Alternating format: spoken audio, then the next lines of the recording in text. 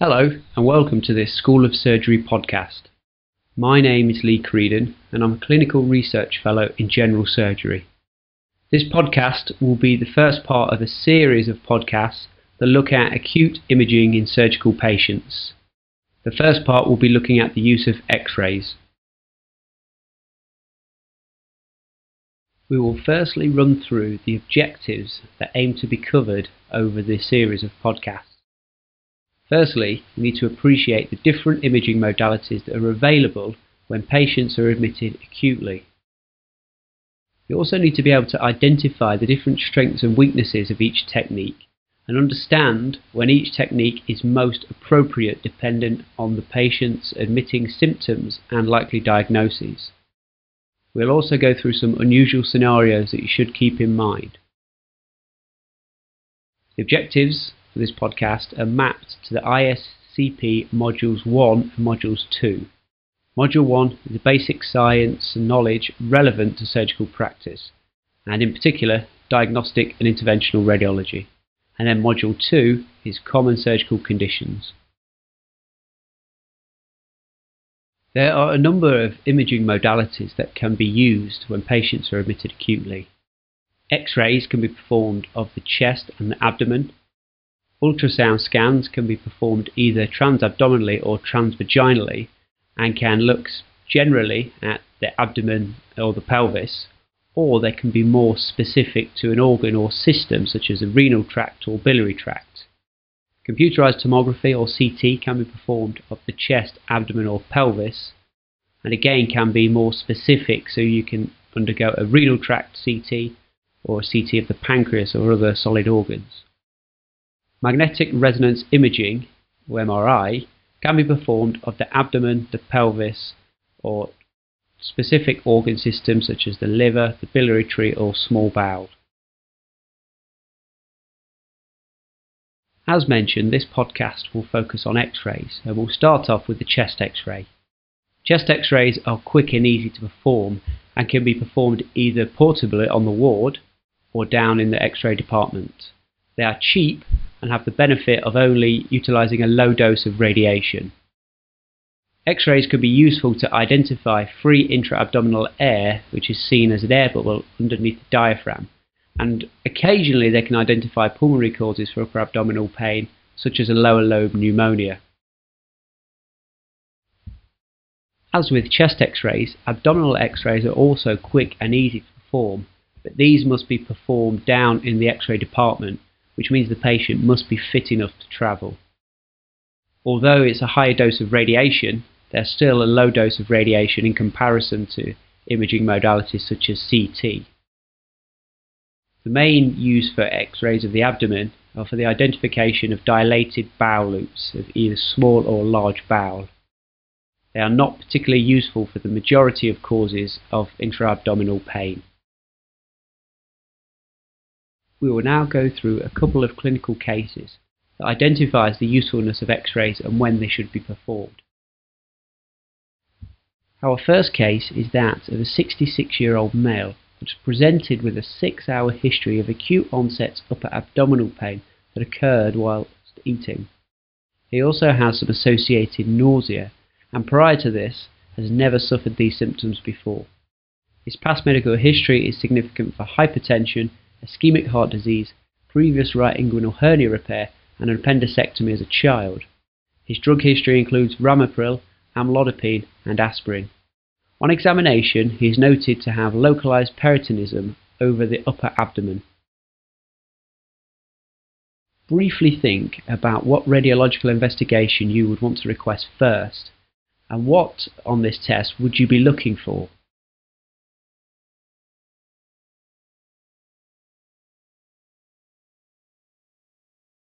This is the patient's chest X-ray. Have a look at the chest X-ray and see if you can identify the abnormality.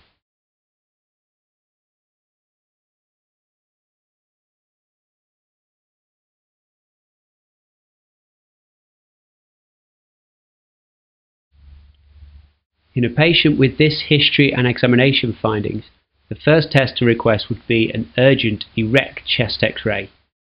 What you're looking for is air under the diaphragm, which you can see is present on the right side of the X-ray just above the liver.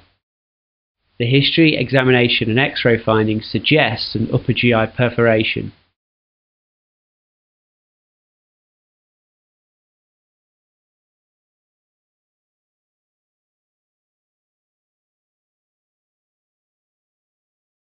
Our next case is that of a 77-year-old female that is presented with a 24-hour history of gradual onset abdominal distension, bowels not having opened for 48 hours, and at present is not passing any flatus. She has been nauseous and has begun to vomit while in the department. Her past medical history includes an anterior resection for rectal cancer 3 years ago and hypothyroidism. Her drug history includes lansoprazole, simvastatin and senna. On examination, her abdomen is obviously distended and there is obvious midline laparotomy scar and a previous scar for her stoma site. Her abdomen is soft and there's no focal tenderness, but it is noted that there is high-pitched bowel sounds, and on PR, her rectum is empty. Again, just think about what radiological investigation would you request first, and on that investigation, what would you be looking for?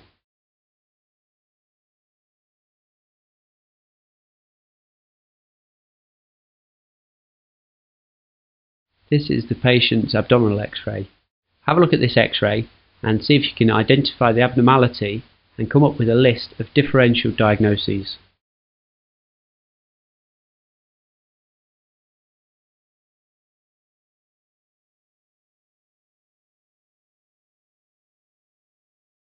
Any patient that has presented with these signs and symptoms needs to undergo an urgent abdominal X-ray. The X-ray, as I mentioned before, needs to be performed in the department, so the patient needs to be fit enough to travel down. On the X-ray, you're looking for any dilated loops of large or small bowel. The history and examination findings in our patient may suggest small bowel obstruction secondary to adhesions. The X-ray shows dilated loops of small bowel.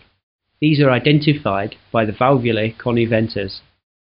Differential diagnosis could be obstructed hernia or recurrent cancer.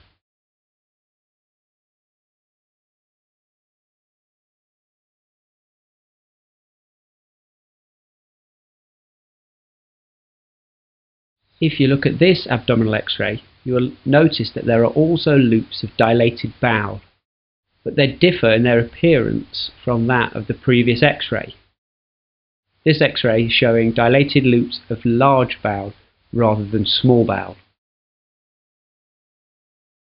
It is important to be able to tell the difference between small and large bowel on an abdominal X-ray. This table shows a number of the different features of each small and large bowel that may help you do this.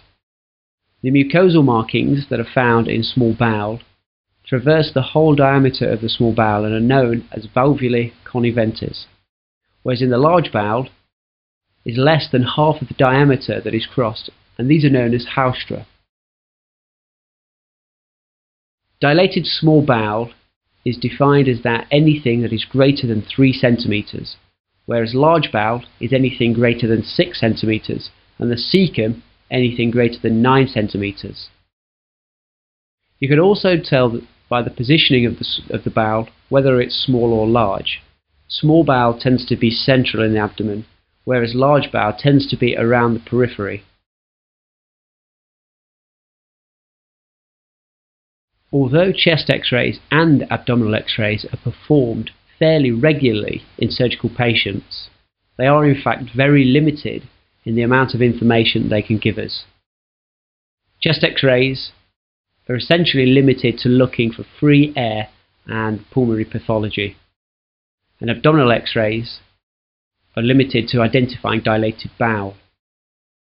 They're not useful in patients that are presenting with non-specific causes of abdominal pain, and rarely are they used for identifying renal calculi and should never be used for trying to identify biliary calculi. We are now going to run through a couple of more unusual clinical cases that you may see during general surgical attachment. Our first case is that of a 55-year-old male that is presented with a 2-week history of upper abdominal pain, gastric reflux and occasional vomiting.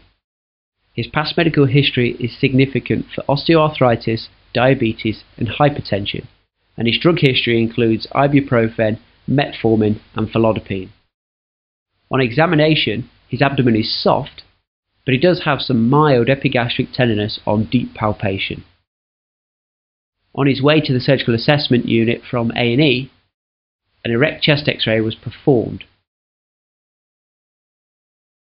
Have a look at this semi-erect chest X-ray and see if you can identify the abnormality.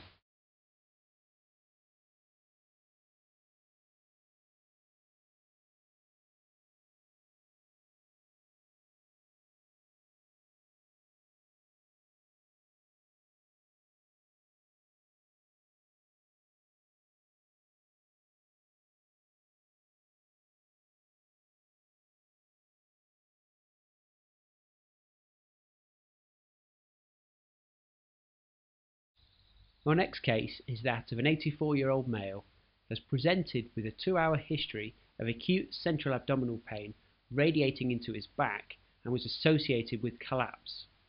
His past medical history includes hypertension, diabetes and hyperlipidemia, and he is currently taking aspirin, metformin, gliclazide, ramipril, bisoprolol and atorvastatin. On examination, the patient looks pale and sweaty, and he has a soft abdomen but is generally tender. Have a look at this X-ray and see if you can identify any abnormalities that may be responsible for his symptoms.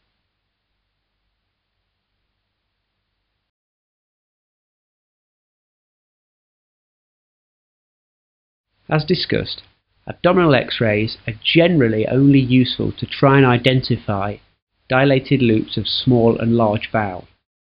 In the X-ray you've just seen, there are no loops of dilated large or small bowel, but it does in fact show the calcified wall of an abdominal aortic aneurysm. These X-ray findings, along with his symptoms and examination findings, may suggest a potential contained rupture of this abdominal aortic aneurysm. The patient therefore needs to undergo an urgent CT angiogram aorta, but only if he is stable enough to go down to CT.